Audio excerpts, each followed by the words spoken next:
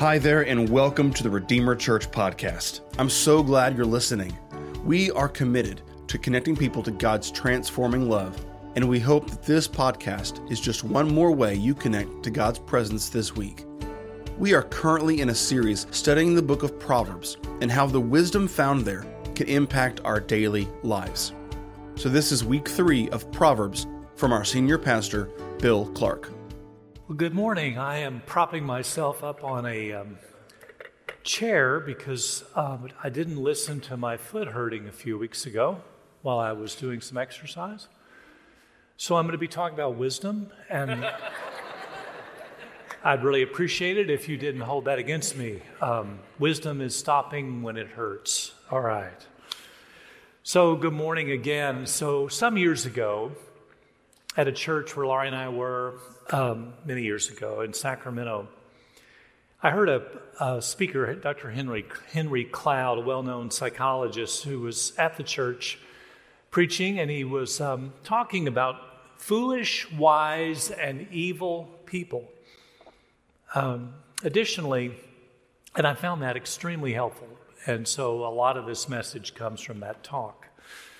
Additionally, I've been reminded the last 2 Sundays in the Proverbs series by Adam and Daniel's work on the unique role that the Proverbs serve in shaping our character and promoting wise living. To begin, I want to summarize Dr. Cloud's insights, and then we'll look at some of the key verses from the book of Proverbs. I want to give a qualifier.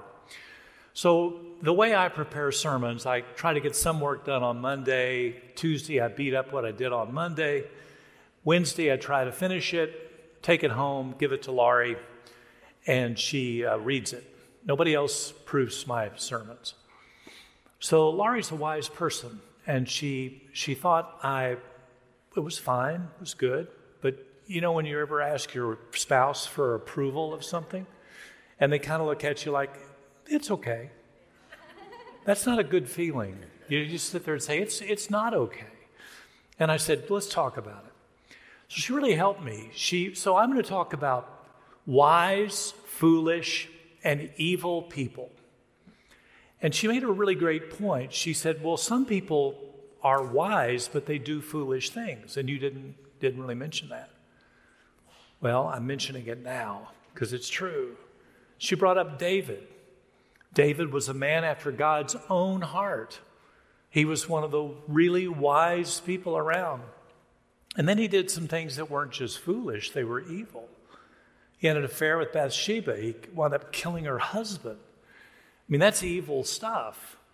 So all of us are really a mixture of all of these things. Hopefully not evil, but all of us are a mixture of wise living, wise thinking, and then mistake-led living.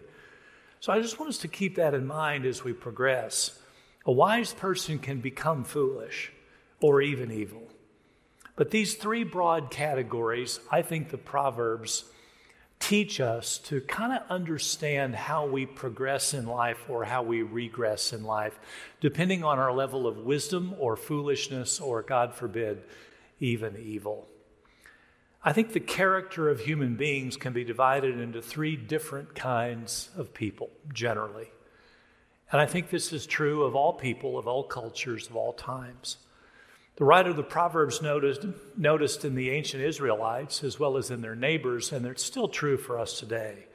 We notice these characteristics in people of faith, and we notice these in people without a particular faith, and we notice them in just all kinds of people.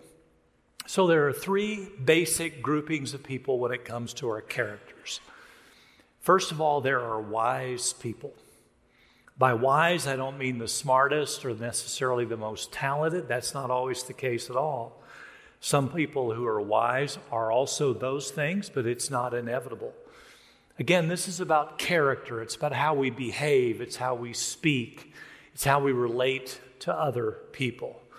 It's how we treat our fellow human beings. Wise people can be defined as those for whom life's experiences have been a teacher. Wise people are those people for whom life experience have been a teacher. We all make mistakes. Every single one of us makes mistakes. And so a wise person is not a person who doesn't make mistakes. A wise person is a person who learns from their mistakes and doesn't repeat them. Wise people learn from life's struggles. They especially learn from their mistakes. Since all people make mistakes, there's a ready supply of education available for all of us. All we have to do is just look back to mistakes that we've made, poor decisions that we might have made, and say, I learned from that. I don't want to repeat it. I don't want to do that to my foot again. Whatever it is, we can learn from our mistakes. They don't shy away from feedback. If you're talking to a wise person, whether that's an employee or just a friend, and you share with them honestly about something about them that has you concerned, and you're not trying to be a busybody, you're just really trying to show them something that you've detected, wise people welcome an opportunity to grow even when it's difficult to hear. Another way to put this is when a wise person is exposed to the light, he or she adjusts to the light and makes the necessary changes.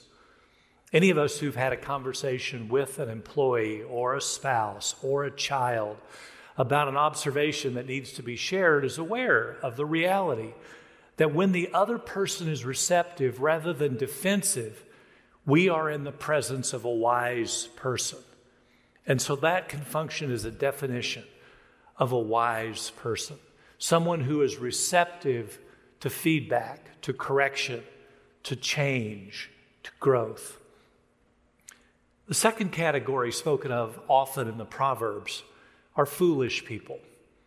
Foolish people typically reject feedback and generally explain away their issues. Usually it's someone else's fault. If you say something to them they don't want to hear, it's somebody else's fault. This isn't my problem. This isn't my issue. In fact, when you talk with a foolish person, you will have the distinct feeling they actually aren't listening. And you'll have that feeling because they aren't. They aren't listening. They don't wish to listen. That's the reason it's really hard to correct a foolish person.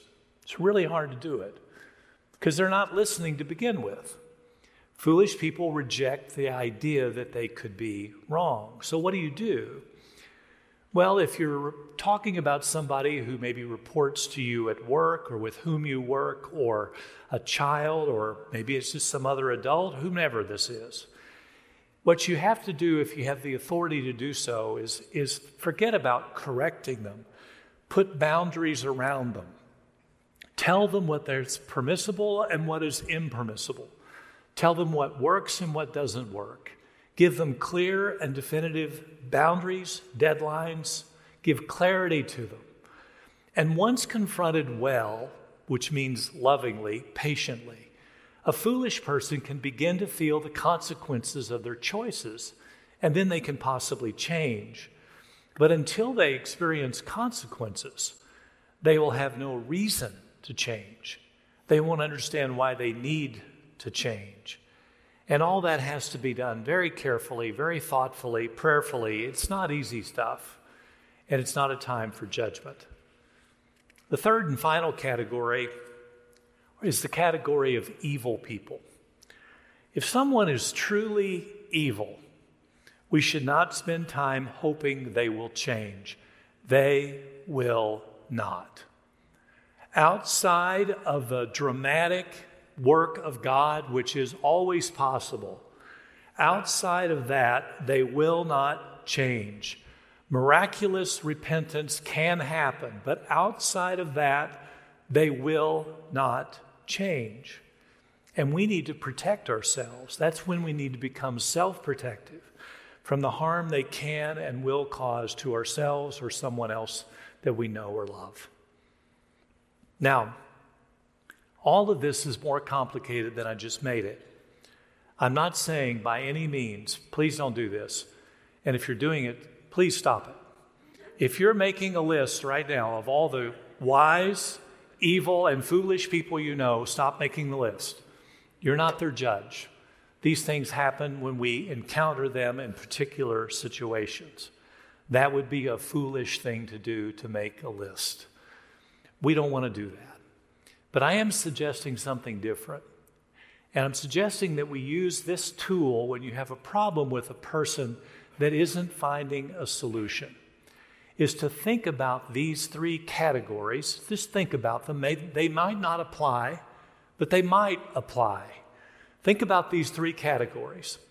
When you have a problem with a wise person and you engage in conversation about it, you will make progress and things will improve. If you're a reasonably wise person and they're a reasonably wise person, and you have a conversation and you engage about the conflict, it will improve, because that's what wise people do. When you talk to a foolish person, be graciously direct about the consequences of their actions and leave it there. You can't change their minds just by the power of your persuasion. Just leave the consequences with them. And if you feel a need to talk to an evil person, just don't. Find something else to do. You can't fix them. Only God can fix an evil person.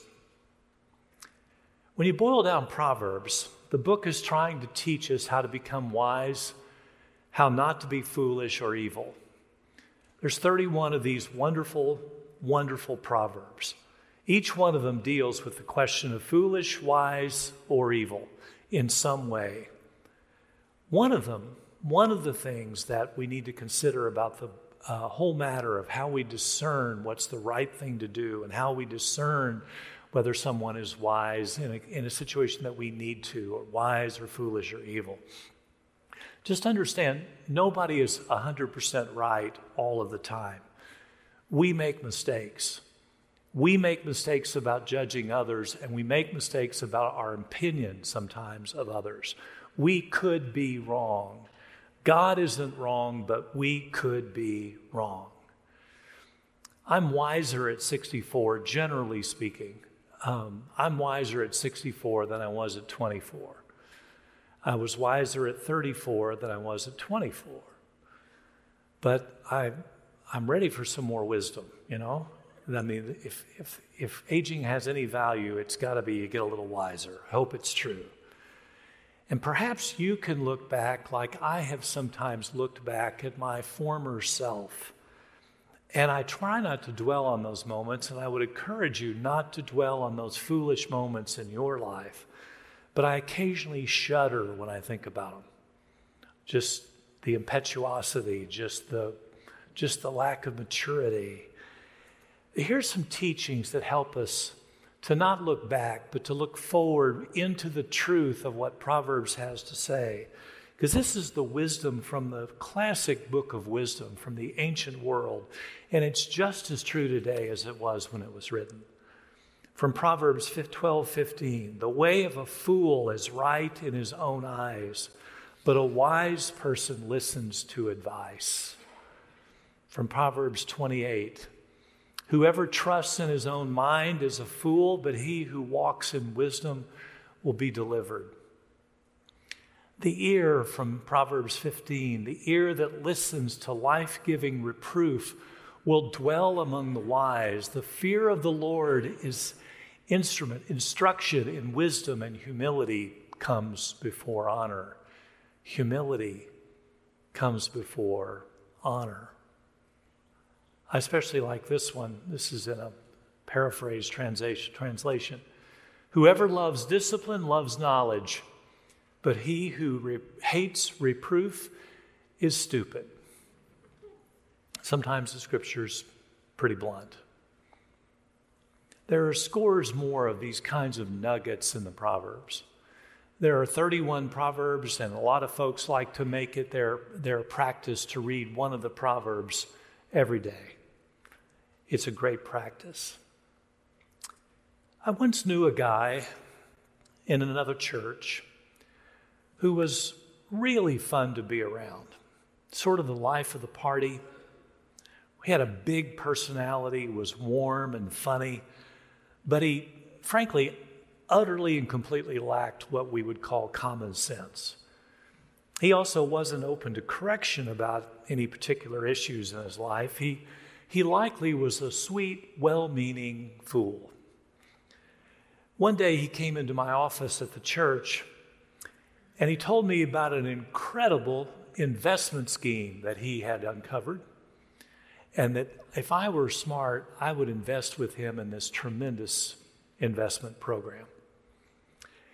Well, I listened for a while and I tried to point out a few pitfalls about the plan, and I finally just told him, I said I wasn't interested, and if I were him, speaking to him, I said, I don't think I would do that.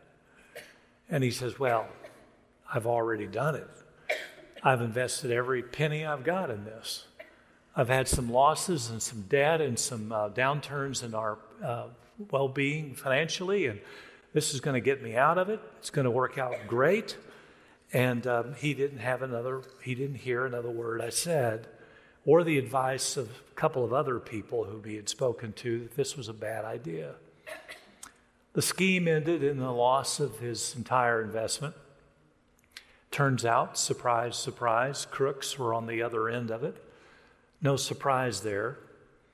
The guy not only lost his money, but he had to deal with the legal consequences of his decision too.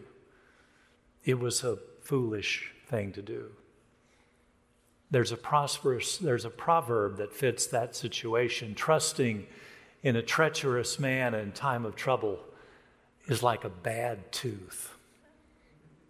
I guess that's how he felt.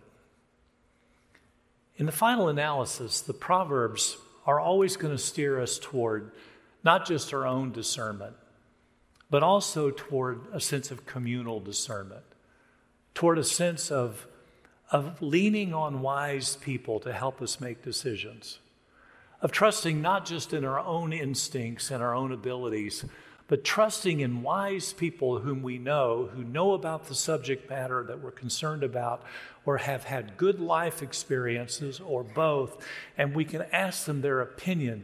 And a wise person will actually be open to their opinion because they may know better than we do. We should rely on good counselors and wise mentors. That's another shortcut of way of saying that's what Proverbs talks about. To help us to make wise decisions, we rely on wise counselors. People with good judgment are a precious resource. Within the church, there ought to be a sharing of that precious resource. Not all of us are wise. We need guidance and support and prayer to navigate a world that often offers us bad advice. I would encourage all of us to spend time in the Proverbs.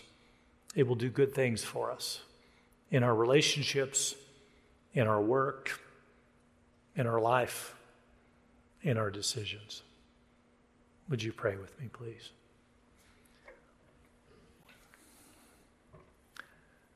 Oh God, thank you.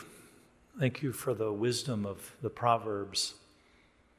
It's a different kind of book to read of the other books of the Bible. It feels like someone dispensing a lot of advice, and that's exactly what they're doing. Pointing our way, pointing the way to wisdom, pointing the way toward becoming a wise person. Lord, we know that becoming wise is really a journey. It's not a decision you make one day.